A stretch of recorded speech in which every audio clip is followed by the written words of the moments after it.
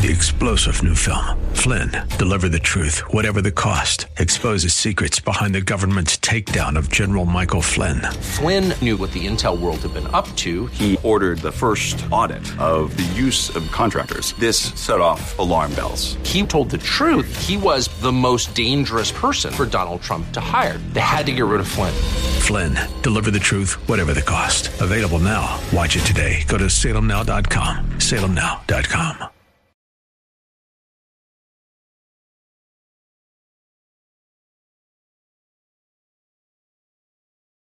Healthcare Now, paid for by Integrated Physician Network. This program is recorded to air at this time. Welcome to Healthcare Now with your hosts, Larry Jones and Dr. Mark Shayat. Want to become an educated healthcare consumer? Then join our discussion about all things healthcare and understand how to navigate our complex U.S. healthcare system. Now, let's join our hosts in the Healthcare Now studios.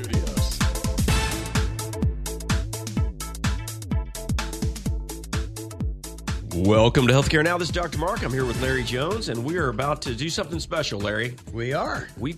This is like our closing out our third year on the show. Dr. Mark. Can you believe it? I really can't. I mean, can't if you either. didn't give me the calendar to tell me exactly when it was, but that's pretty exciting. Yeah, well, actually, our anniversary will be January 23rd. Okay. So we're a little ways from that. But all right. We are closing out our third calendar year. Yep, that's pretty exciting. Pretty exciting stuff. So, fortunately, I think we'll just turn the entire format upside down and make it totally different, starting here and going forward. What do you think? You know, our show is all about all things healthcare and building educated healthcare consumers, Dr. Mark.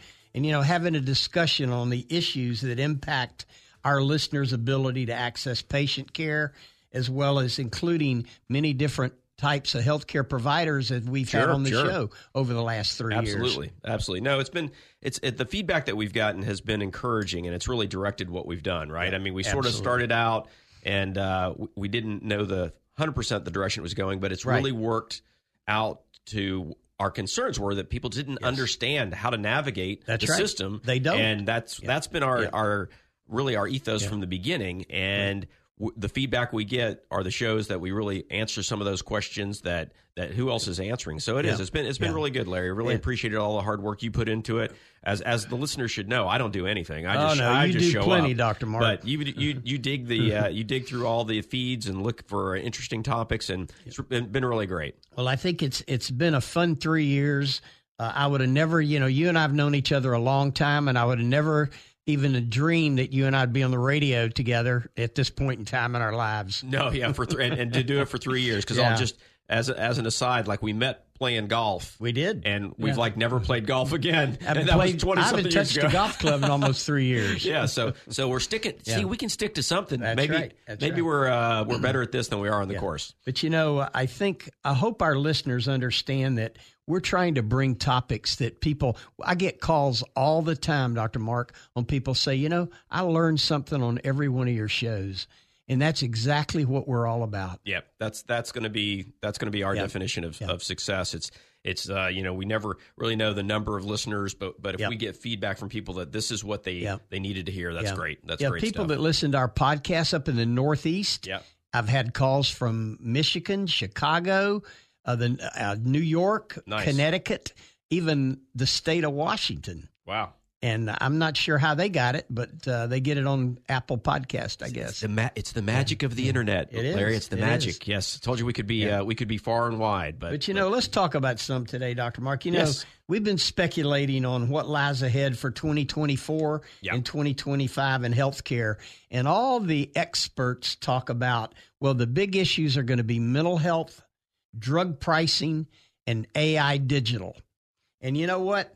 I say those aren't the big issues. No, not at all. No. What are you thinking? Let me tell you what the big issues are. Okay. How do we rein in the most expensive healthcare system in the world? Right. At over $20,000 a year per family of four, not counting their out-of-pocket costs. Right. Which could be anywhere from another $2,000 to $10,000. See, now I like the way you're framing that, because we talk about the overall dollars, the billion or trillions of dollars that our healthcare system costs. But I've always been uncomfortable not knowing fully how much of that money is just kind of being burned. Exactly. And, part of it is part of the ecosystem that we're living in, right? So it's important. It is. But what is more important is what you just said. How much is healthcare costing the family? Yeah. And that data is more important because that's much cleaner, right? It's not looking at, if the insurance companies are paying big dollars to big pharma and then it's going all the way back around, then that's just money changing hands. Right. But what's coming out of the individual's pockets and why, and how can we get that number down? So that's really the way to look at it. Let me give you 2 buckets that I think will really target where we're going here, Dr. Mark. Okay. Of the $4.5 trillion spent in healthcare last year, over 30% was spent in the hospital, and only 20%, just under 20%, was spent by all physicians and clinical providers in America. Right. So is that not upside down? It is, because what we say is the last place that you're going to want to be is at the hospital, and the most expensive place. Right. Now you're gonna get the flip side argument of, well, if you need the hospital, that care is going to be expensive. Right. If we're going to need to treat a severe illness like cancer, it's going to be expensive. But fortunately, that's not the majority of the people. And when you break down what those visits are for, we're seeing a lot of visits that aren't necessary or charges that don't really make sense. And to complement to what you just said, of the millions of ER visits in America last year, only 16% of those ER visits resulted in an admission. Right. So now that tells you that 8 out of 10 people that go to the ER could have probably accessed health care in a different manner. Yeah, primary care, urgent care. Well, let's talk about that kind of thing. Telehealth. Yep. Minute Clinic. Yep. Urgent Care Center. Right. Contact PCP after hours. Yep. Payer nurse hotlines. They're everywhere. And even your local pharmacist, Dr. Mark. Yes. Because a lot of it is there can be just medicine questions that get out there. Yeah, inappropriate admissions. Yeah. We did a study on our thousands of almost 80,000 members that we represent within our IPA and our ACO and MSO. And we found that we have one health system here in Orlando that 70% of the ER visits resulted in an admission. Yeah, that's just... And the other health system, crazy. 14% of the ER visits resulted in an admission. 14 versus 70. Is that right? That's our personal numbers. Wow, that is interesting. I mean, that's and then you say a lot of these systems already have their urgent care centers, and the concern is many of these urgent care centers are just shipping them from urgent care to the ER. Yeah, that's right. So we've been espousing that for a decade, right? So we've been talking about that and following up that data. Yeah, that is crazy. But then you see, as you're driving down the highway, you'll see the billboard that says ER wait times to show that you should go right to the ER, right? Yep, that's right. And drive another 5 minutes to save yourself an hour. Right. So that's the encouragement. It's really hard for people to read because you and I can stand here and say the ER has its specific. Absolutely, we know what it's for, but how do you get people to consider?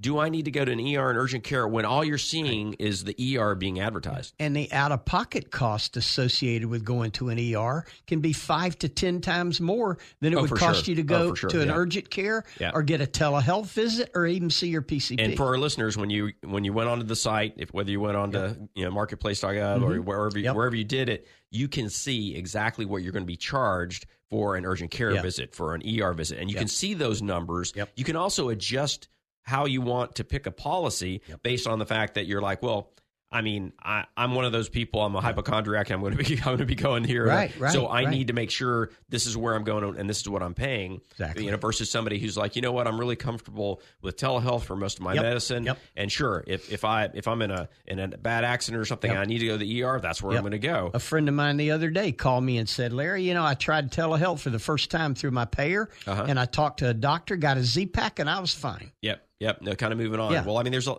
lot of opportunity there, and it's not minimizing the importance of the emergency room. When COVID hit, the emergency rooms were empty in a lot of places. Now, all we saw was pictures of the big cities, New York City, where they were packed with people with COVID. But we walk into our ERs and they were empty. And you kind of wonder, well, they have to make some cash, right? They need to bring in clients, right?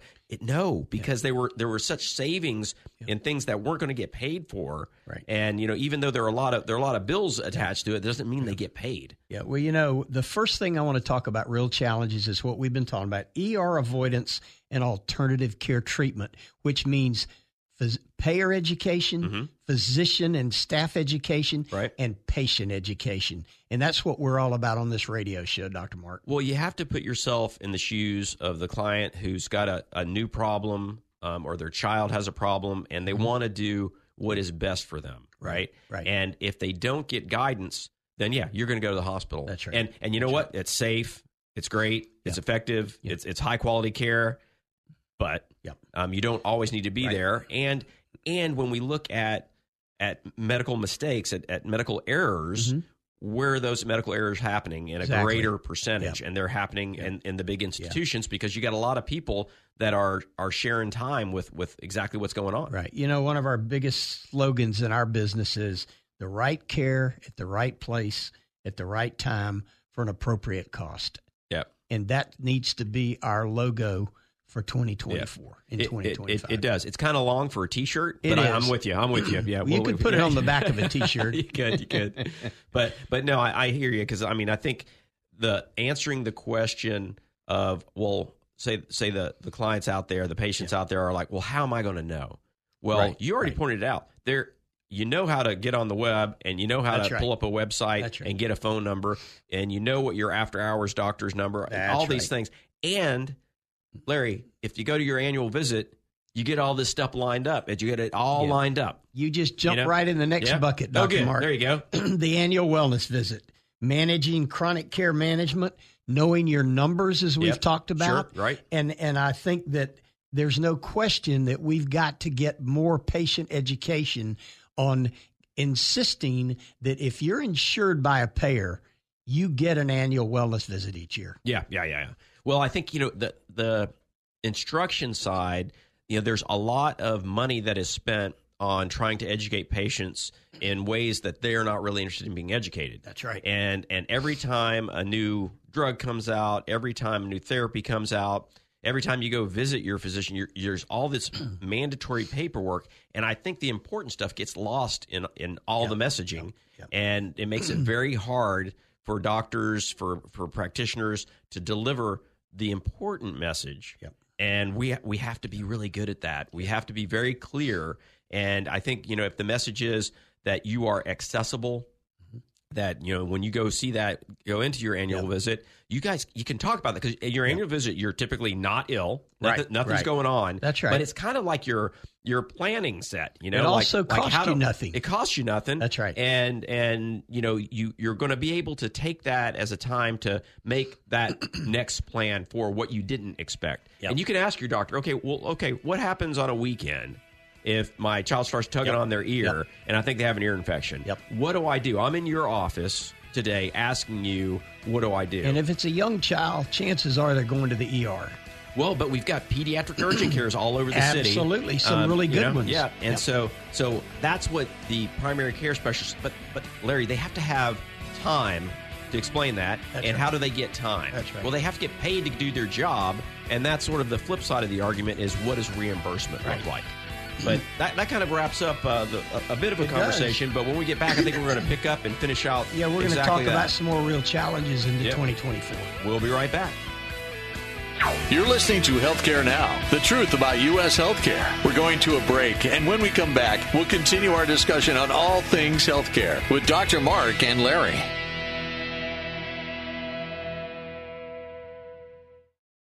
Navigate the healthcare process like never before. It's Healthcare Now with Dr. Mark and Larry Jones. Join us at 7 o'clock Thursday evenings for a great discussion on all things healthcare. Healthcare Now, Thursday nights at 7. And now Healthcare Now Extra, Saturdays at 11 a.m. Only here on The Answer. Take The Answer with you wherever you go. TheAnswerOrlando.com. Tune in, iHeart, and Odyssey.com. News, opinion, passion on the go. AM 950, FM 94.9. The Answer. Welcome back to Healthcare Now, the truth about U.S. healthcare. And now let's head back into the Healthcare Now studios with Dr. Mark and Larry. You have found Dr. Mark and Larry Jones in the Healthcare Now studios, and we're going to go to part 2 of today's discussion, talking a little bit about what can we, it's partially expect, but really you and I are talking about what are we wishing for in 2024 to decrease that out-of-pocket cost for individuals. And to be fair, Larry, when you decrease the cost, you also increase their tendency for access. That's right. And we know that obtaining the right place, right time, the right access saves people's lives and it saves people money, right? So very, very important things. But what's our next bucket? Well, you know, when you talk about chronic care management, obviously 80% of healthcare dollars go towards chronic care management. Right. So in my opinion, that's called sick management. Right. That's not preventative care. Yeah, it's reactive care. That's right. If we know somebody is diagnosed with one of the chronic illnesses, and we like to go and talk about diabetes a lot because it's so common. So if we know that these are the things to expect, right, and we plan for them, we're going to be able to keep them under much better control at a much lower cost with much better lifetime outcomes. And you would think that, man, of course, that's really simple, but it's not, because people don't know. They're not educated. They may be told that they have high blood sugar. They may be told that their A1C is high. Right. They may be told all these things, but if it's not spelled out that, no, this is actually what we're dealing with here. This is type 2 diabetes. And why? And these are the things, this is the playbook of how we need to do. And I know the primary care docs, that's exactly what they want to do at that initial visit and sit down and follow up. And we do have tools that are getting better and better at tracking how patients are being treated, you led right into the next one, remote patient monitoring. Oh, there you go. You're just flying through this. And like I say, I haven't looked at anything. Yeah, so remote patient monitoring has got to become a bigger piece of healthcare, Dr. Mark. It does. And it really hasn't been engaged like it should have been, especially during the COVID years. So why do you think that is? I mean, why? So I think it's the time frame that doctors have to take to get involved in it. Because we've presented a couple of different programs to our doctors, and they just don't. And they are, some of them are engaged, but the majority of them have not. So I think it's something that needs to be assigned not to the primary provider. Right. There's even a reimbursement to the physician. There is under a CCM code. Right. So those chronic care management codes. You and I talk about this all the time. I'm working with a corporation right now. They're introducing, and so so we're really setting the grounds, and this is something I'm very hopeful for, because we talk a little bit about artificial intelligence and what it can do. And when you put the monitoring system together with AI, and you put these codes down and can actually teach the system to recognize gaps, that's going to elevate our ability to interact at the right time, at the right place. Right. So the monitoring things are so interesting, because the ones that are being used have been shown to decrease emergency room admissions. Absolutely. Save lives when somebody actually needs to go to the emergency room and doesn't recognize. And the big ones are, just like you said, blood sugar and blood pressure. Yes. And you can have, there's a lot more that can be done. I mean, there's already all sorts of monitoring that can be done, but if we focus on the big ones, you monitor the big ones, and it's going to generate money on the backside by savings, right? That's right. So then we can keep looking at what really works, and it's not like anybody's turning it on and not paying attention of what's happening. It's out there, but I think there's going to be a bigger awareness of not only telehealth, even more so, but tying remote patient monitoring into it as well. Yeah, I think the telehealth is a nice point, because then you can say, well, we're getting some data back here, but then we're noticing that we're not seeing your blood pressure this time. And, this is important, and we can check in by telehealth. Right. Now, the convenience of telehealth is just incredible. Well, and it's still, they haven't made it a permanent part. And that's right. We're going to go through 2024. Yep. Right. But they're what's still the paying. holdback? They're still paying. Well, let's talk about that for a minute. You talk about what's the holdback at the federal level. Dr. Mark, I am convinced, after years and years of study in this industry. The federal government knows nothing about our healthcare industry, nor do they know how to fix it.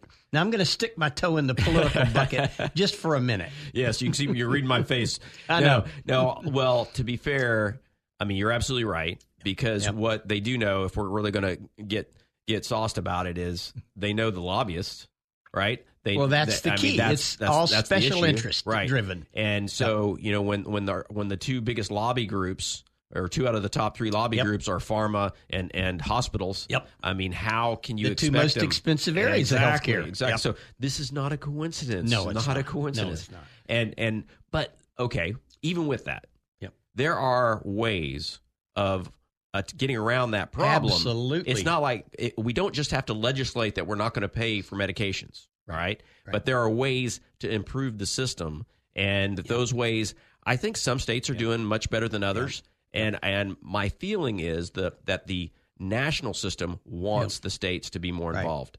And the question becomes, how does that happen? Because if we can't get a panel of experts in D.C., how are we going to get them in every capital of every state? And all the people that sit on these healthcare panels in D.C. are all special interests protecting their bottom line. Sure. That's all they're doing. Yeah. But in reality, Dr. Mark, when you think about, what's really interesting and what's going on is people have to start thinking about their diet.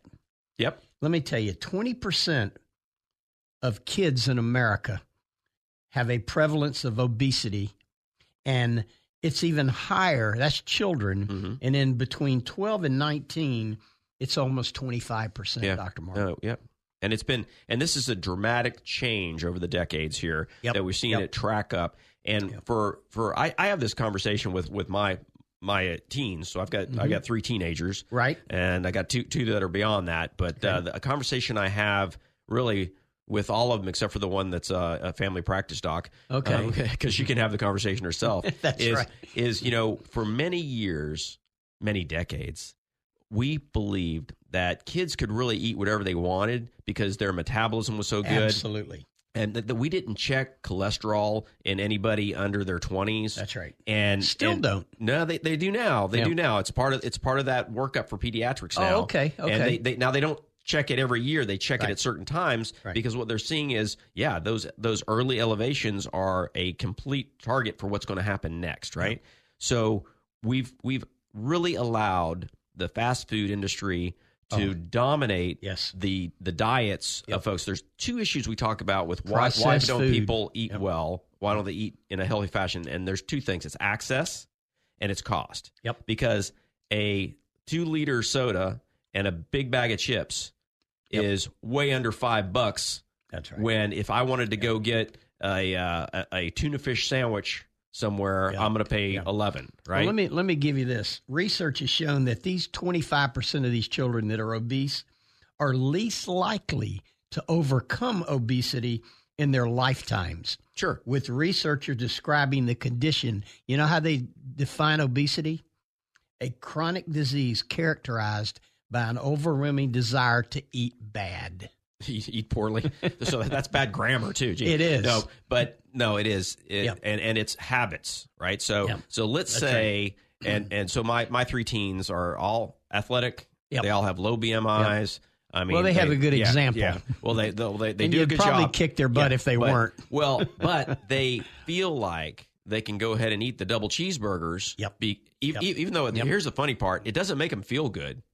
They'll admit that their wellness feeling afterwards is not good, but they still do it. And here's what I espouse with little success some days is, look, you're going to get so used to doing this, and then you're going to go to college, you're going to do this, and then you're going to turn around at 40 and realize that you were still treating yourself to those double cheeseburgers. That's right. And it's killing you, man. Well, and it's funny, it's Dr. Mark, a hard way to Dr. Dovek was supposed to, Betsy Dovek was supposed to be on our show today, but she'll be back after the first of the year. And do you know, during this period that we've known Dr. Dovek, year and a half, You and she have intimidated me to the fact that I don't go to Taco Bell anymore. And Taco Bell's still not a sponsor. No, that's right. Well, after that comment, they probably never done. will. Yeah, that's right. Yeah, exactly right. Exactly right. They don't need us. They don't need us. That's right. I'm done with Taco Bell. No, I'm proud of you. Dr. Devick would be very excited to hear I'm that. also done with carbonated drinks. Oh, are you? Good. Yeah. That's another one. I haven't had a Coke in 6 months. Oh, good job. Good job. Yeah. Yep. No, so that's... And I can feel the difference. Yeah. No, and when you can cut out something... I talk about this all the time, that if clients come in and they'd like to lose weight, that's the first question. How much soda do you drink? Yeah. And if they say, oh, yeah, I kind of drink that, well, that's great, because now all I have to do is tell you one thing. I don't have to tell you 100. Yep. Just stop drinking soda. Right. And once people get some result from their sacrifice, they're much more likely to continue on and do it. Yep. But the same token, if we back up again to habit-forming situations. Now, people talk about food addiction.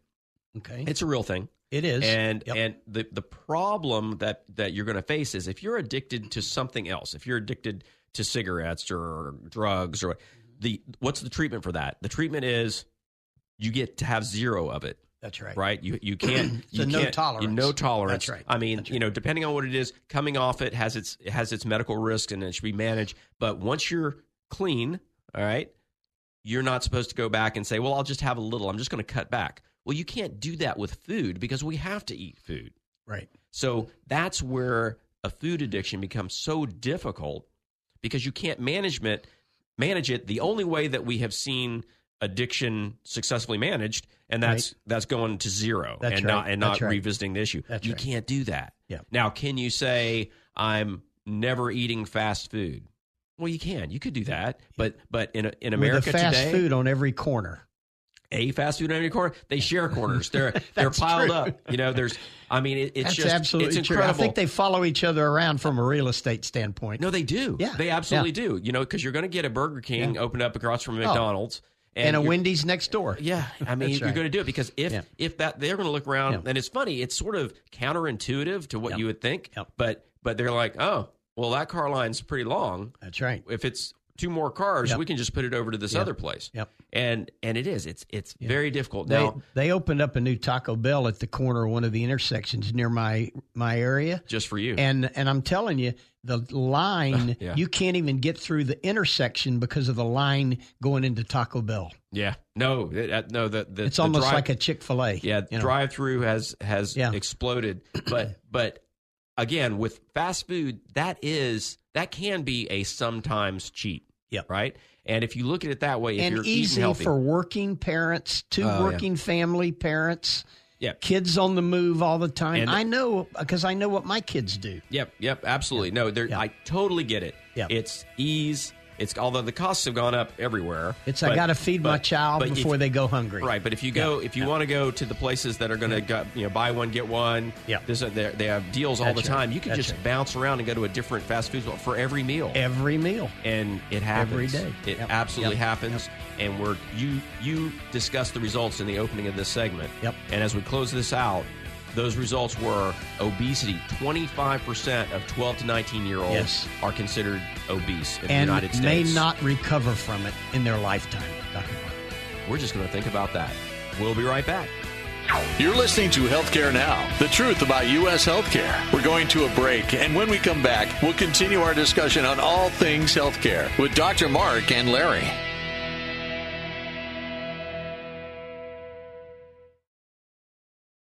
Navigate the healthcare process like never before. It's Healthcare Now with Dr. Mark and Larry Jones. Join us at 7 o'clock Thursday evenings for a great discussion on all things healthcare. Healthcare Now, Thursday nights at 7. And now Healthcare Now Extra, Saturdays at 11 a.m. Only here on The Answer.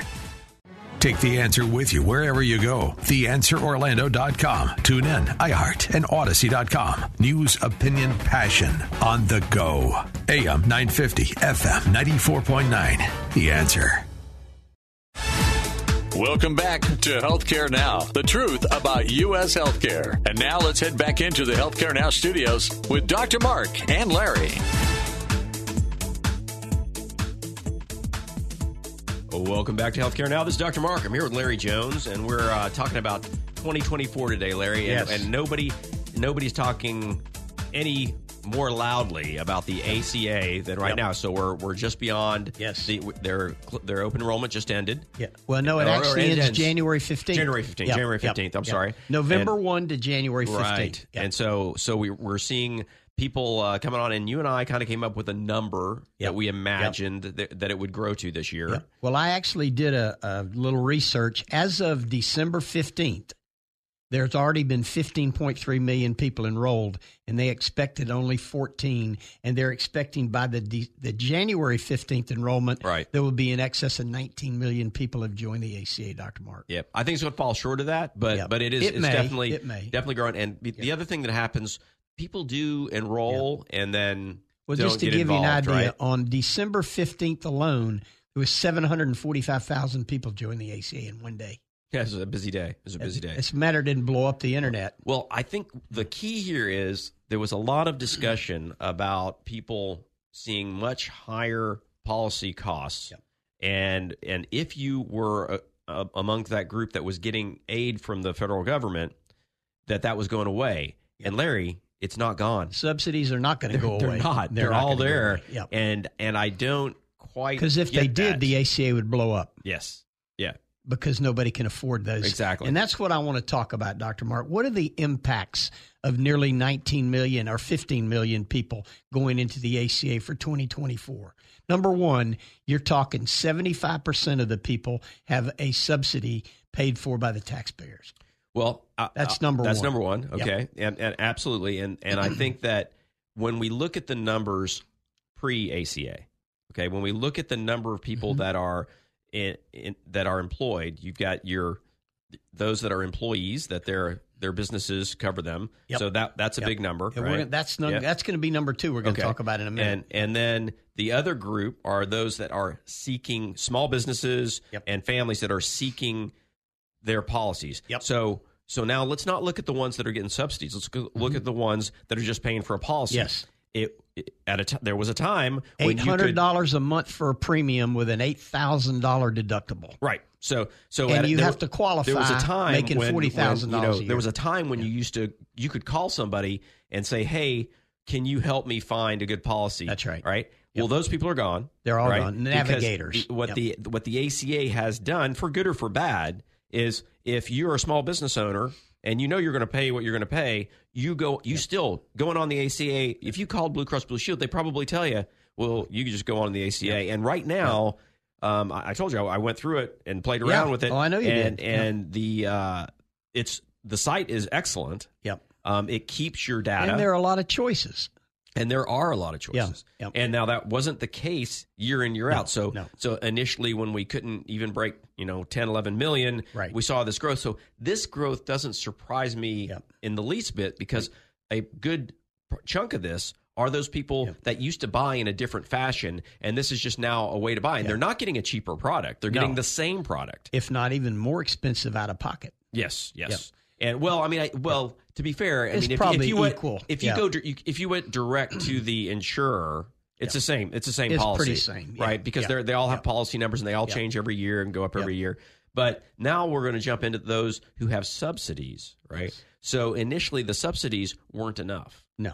And now then Biden increased, doubled and tripled the subsidies last year. Right. So now people are really getting the cash in front. And what's interesting, and I want to bring up, we talk about our CPA, and he said we didn't have to mention his name because his firm is too busy anyway, but he is a every week listener. Yep. And he was listening a few weeks ago when I brought up the question about, okay, you're estimating your earnings for the upcoming year. For the next year. But you're being insured for that year. That's so right. What happens if suddenly, like the example he gave is, what if you've got a senior on a fixed income who's making $25,000 a year, and things are going fine, but then she has a relative that passed away and left her an IRA that of $50,000. Right. So what happens then? Well, she has to pay back the money that was, air quotes, the subsidies. That's right. Well, That's right. not just,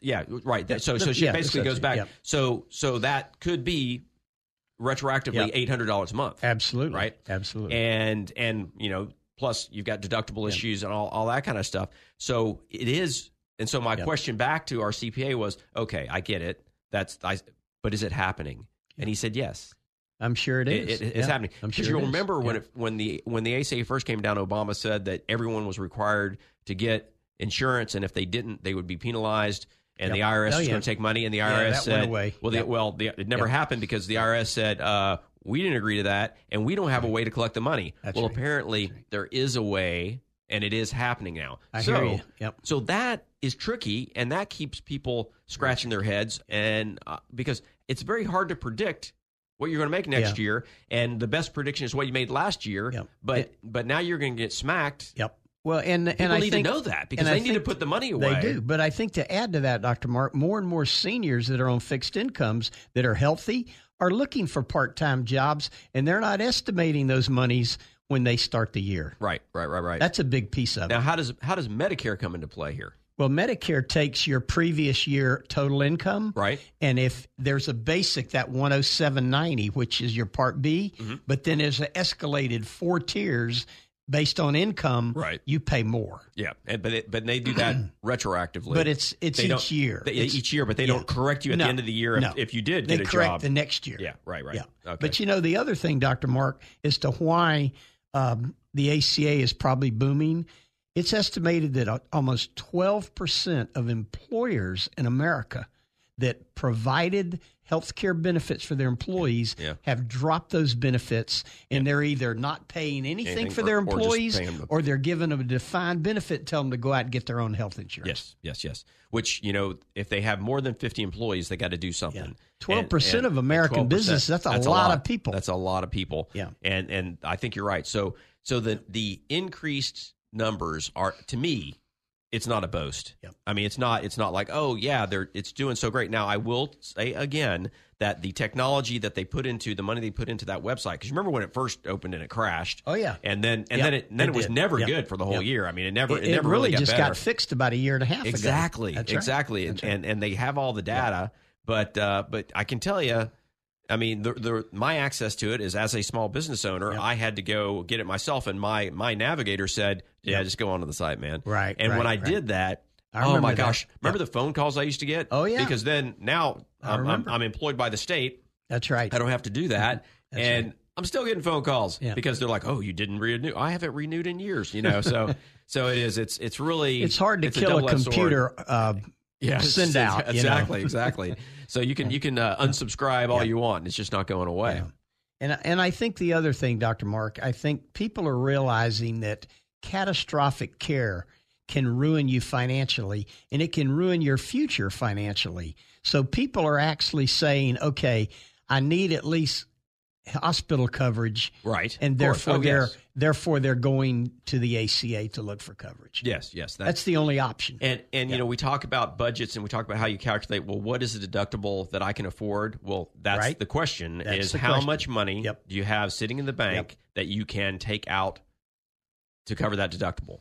And so if you don't have that money, then you can't carry that deductible because that's going to get you into trouble and it's going to keep you from getting the care that you really need. Yep. And, when you talk about the ACA, even though you're seeing more and more people get private insurance today, Dr. Mark, the International Universal Healthcare Institute defined this month that 28% of U.S. adults were forced to skip or delay medical care in 2022 because they couldn't afford it.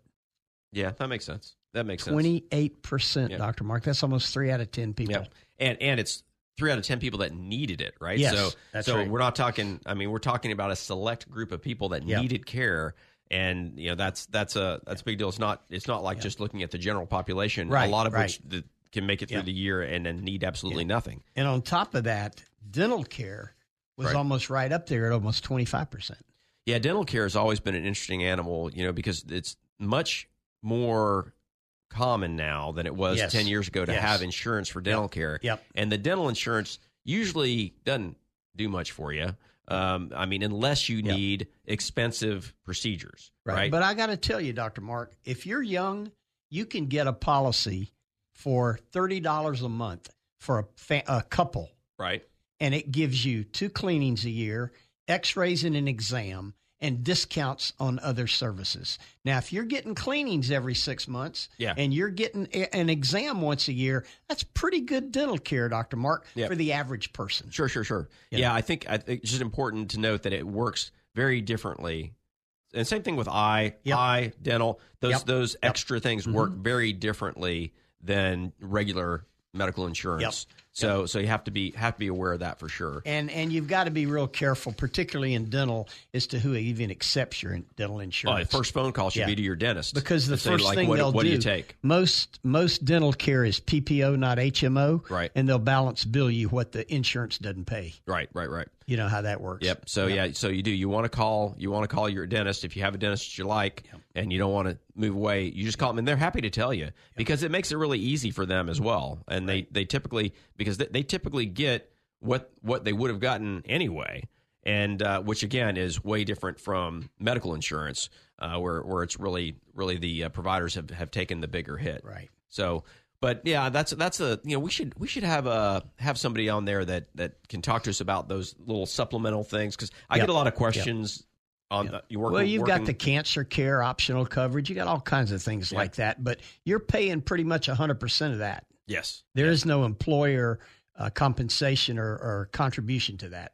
There's not even the best of institutions aren't doing a lot of that excess care, those add-ons, unless you've got a Medicare Advantage plan. That's right. Which is what I think that's what makes those advertisements so alluring is people are like, man, because how many times do you run into families who say, I never, I always look into the dental thing and the vision thing and I never do it. And then when I need something, I'm thinking, gosh, I should have done it. And, am I really messing up or am I saving money? And it's a tough call. It's very much an individual call. And I'm sure depending on where you live, and what your availabilities are out there, you may not have coverage in your area. That's right. I think in Orlando we're very fortunate. But, very fortunate here. But you don't know that for sure going forward. That's right. What's the topic for the next section? When we come back, Dr. Mark, we're going to talk a little bit about more access to care. And is the healthcare industry actually promising or not promising that you can keep your doctor anymore? We'll be right back. You're listening to Healthcare Now, the truth about U.S. healthcare. We're going to a break, and when we come back, we'll continue our discussion on all things healthcare with Dr. Mark and Larry.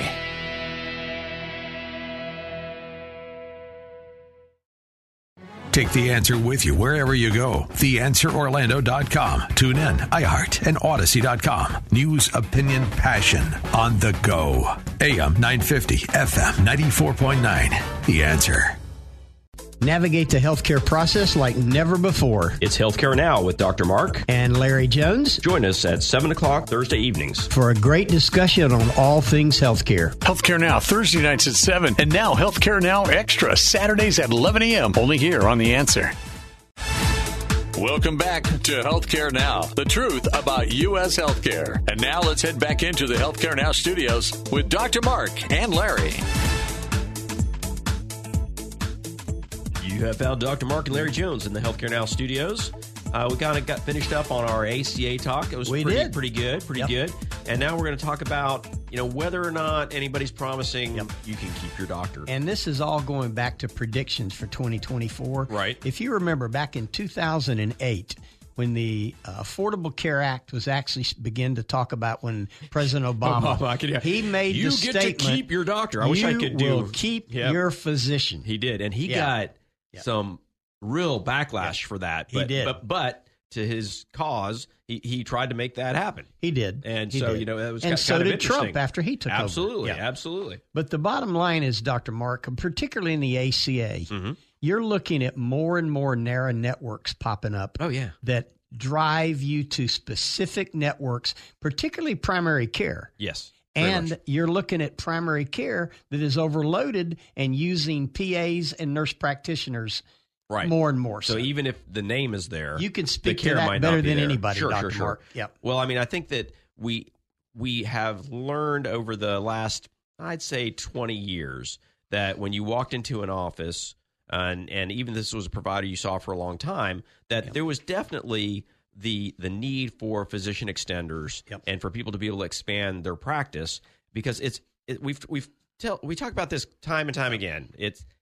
It's not the choice of the physician. That's right. But in order to keep the lights on, that's right, you've got to see a certain number of patients. It's a business. And if you're paid less per patient by the insurance companies or by the governmental supported groups, you've got to see more patients or you can't keep the lights on. It's as simple as that. It is. And so what using extenders makes great sense. And I remember when my father was around and he used to go in and he liked his cardiologist, but he adored the PA he was seeing. He said that guy was just great. He was always there. So that opened my eyes to the fact that, well, okay, so maybe I've got somebody that was a senior, because I was afraid that our more senior generation was not going to take to it. Right. But they have.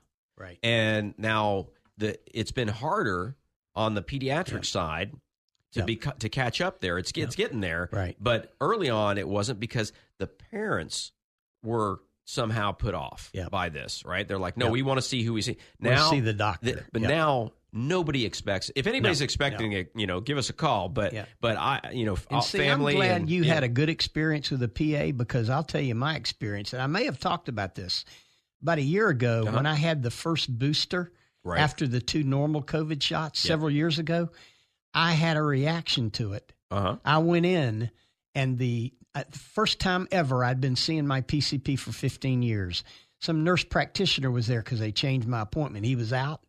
She came in and she says, "You're having an anxiety attack." And I was having an attack from the shot. And so later on, when I finally met with a PCP later, I said, "If you ever do that to me again, I won't be your patient anymore." Yeah, and that's the thing, because that's pretty pathetic. That can happen. It doesn't matter if you're a practitioner, you're an MD or a PA. If you step off that cliff, right? And that really does damage your opinion moving forward. I don't ever want to see that PA again. Well, not that one or that nurse practitioner. Not that one. But I'll tell you what we've learned is there's a couple of areas, and this is getting a little off topic. But, no, it's okay. But we've got these orthopedic walk-in clinics in our town. Yes, we've got several, and they are managed by extenders. And there's 2 in particular that I have sent my friends to, and they all come back and they say, "Yeah, I saw this," and they were amazing. Okay, and I actually kind of talked to them about, well, what was amazing about them? I mean, well, how did they work? Well, they said normally they would get this, and then the next get all step the is workup done, and then they say, okay, now I can help get you set up with a physician, one of our physicians, unless you have somebody else you want to see. And I've heard that story exactly like that over and over. So somebody is doing a great job and making these folks feel cared for, right? And they can do that. Yeah. Well, it's interesting you say that, because even some of our orthopedic practices that we have in our network, what they're doing is when you go in, you don't see the doctor the first time. You see an extender or a nurse or a nurse practitioner, a PA, and they do all the workup. And once you get, whether it's a CT or an MRI or whatever you need, then you see the doctor. Yep. I mean, same with cardiology, same with pretty much all the specialties. And now I think we're seeing that more in primary care. And it's going to all depend on where you live and how many people that are nurse practitioners or PAs go into primary care. Right. Because if it's sort of the thing that's being done in your area, it's going to continue to grow. Yep. And as we've said with all the primary care changes in the last few years about big companies picking up and saying, we're going to be your primary care doctor. Right. Number one, you're not going to see your doctor. Number two, you're not going to see a doctor. Yep. And then that extender is not going to be the same extender. Exactly. So that's not great. Yeah. But as my dad espoused, he was really excited about that individual, right? So there was a connection. Didn't matter MD, PA, nurse practitioner. There was a connection, and you're not going to see that in these minute clinics. You're not going to see that in Amazon Care. There's almost no continuity of care there.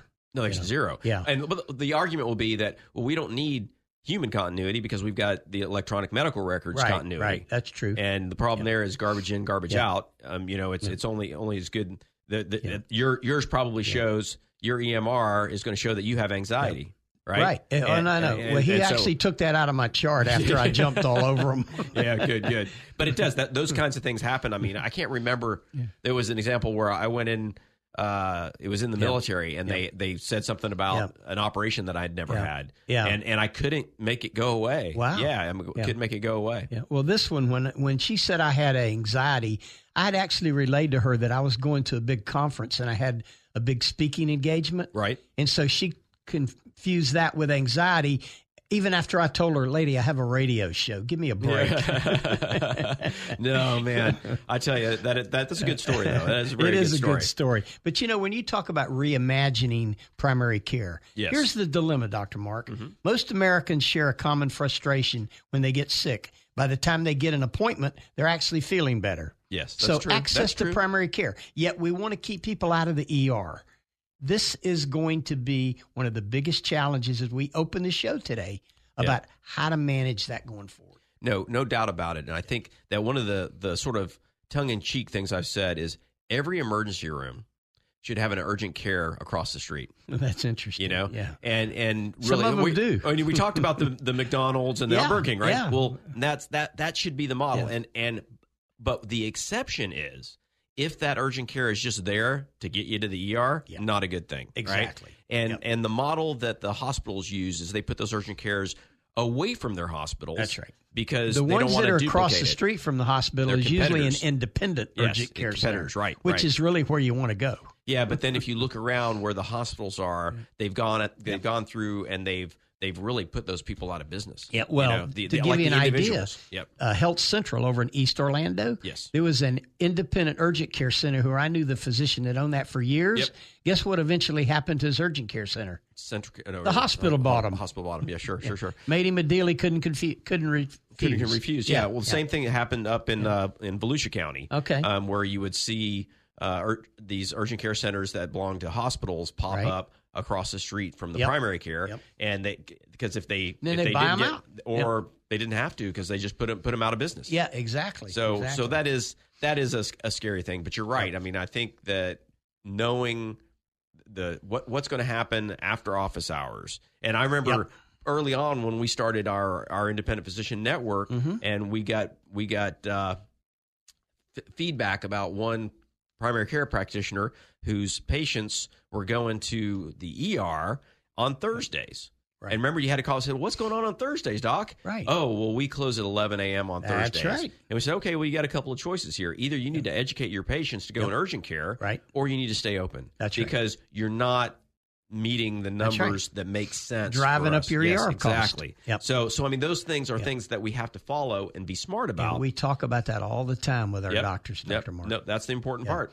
The other thing that we're going to see is the Biden administration and even the Trump administration, Dr. Mark, have continued to offer an increased amount of grants to nurse practitioner residency programs. You could probably speak to this because you probably see it all the time. To nurse practitioner? Or? Yeah, nurse practitioner residency programs. So there aren't very many of those. Oh, okay. Yeah, there aren't very many of those. Okay. So there are only, when we talk about the physician extenders, so nurse practitioners are usually trained in a very specific area, right? Okay. So the big difference between PAs and nurse practitioners, so if you want to be a nurse practitioner and you want to go into maybe work in cardiology, so you have to do a primary care nurse practitioner school, right? That your coursework. If you want to do pediatrics, you got to decide, are you doing inpatient or acute care versus outpatient pediatrics? Right. And if you get that degree, your scope of practice here in Florida it's pretty narrow. Okay. So if you have a fellowship, it may be like the PAs are more likely to have fellowships because a PA can go work anywhere they are hired.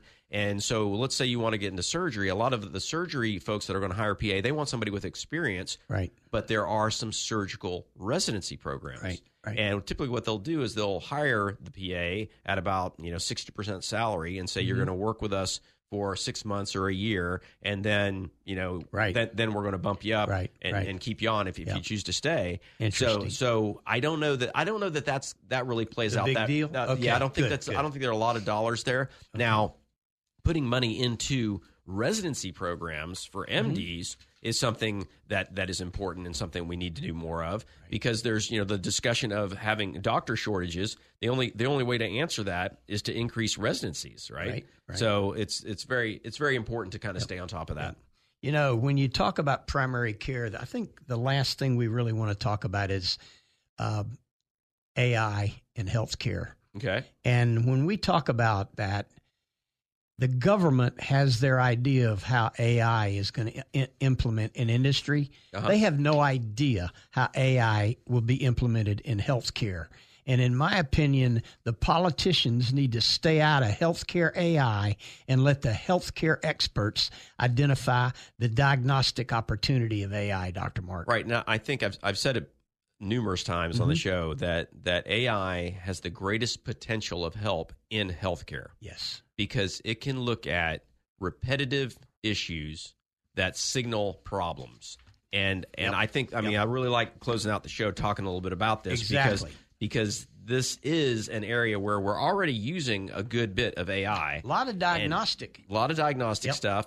And AI is not here to replace physicians or practitioners in any way. At all. It's really here to augment. And that was the thing. Artificial intelligence is the worst. It should be called augmented intelligence, and people would have really accepted it better. That's now, the other place, ironically, that it's going to be of great value is in the military. Right. And that's what we're really scared of, right? Yep. So on the doctoring side, you can never take the human out of the equation.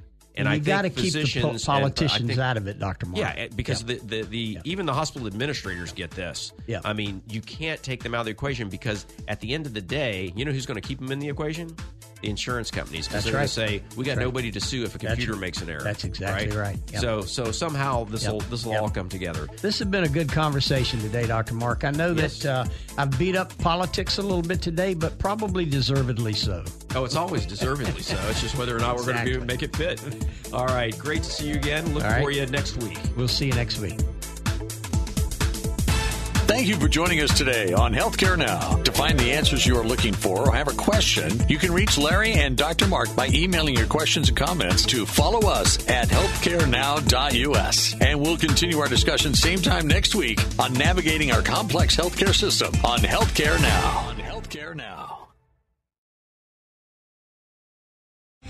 Three-star General Michael J. Flynn, head of the Pentagon Intelligence Agency, knew all the government's dirty secrets. He was one of the most respected generals in the military. Flynn knew what the intel world had been up to. He understood its funding. He ordered the first audit of the use of contractors. This set off alarm bells. The explosive new documentary, Flynn, Deliver the Truth, Whatever the Cost, uncovers the facts behind this scandal. Flynn told the truth. He was the most dangerous person for Donald Trump to hire. I find out the worst enemy that I'm going to face in my life is right here in America. They took my assessment and they wanted me to change it. And I was like, I'm not changing it. They had to get rid of Flynn. With in-depth interviews, archival footage, and never-before-seen personal records of the man behind the headlines. I just felt like I was drowning. Flynn, Deliver the Truth, Whatever the Cost. Available now. Watch it today. Go to salemnow.com. salemnow.com.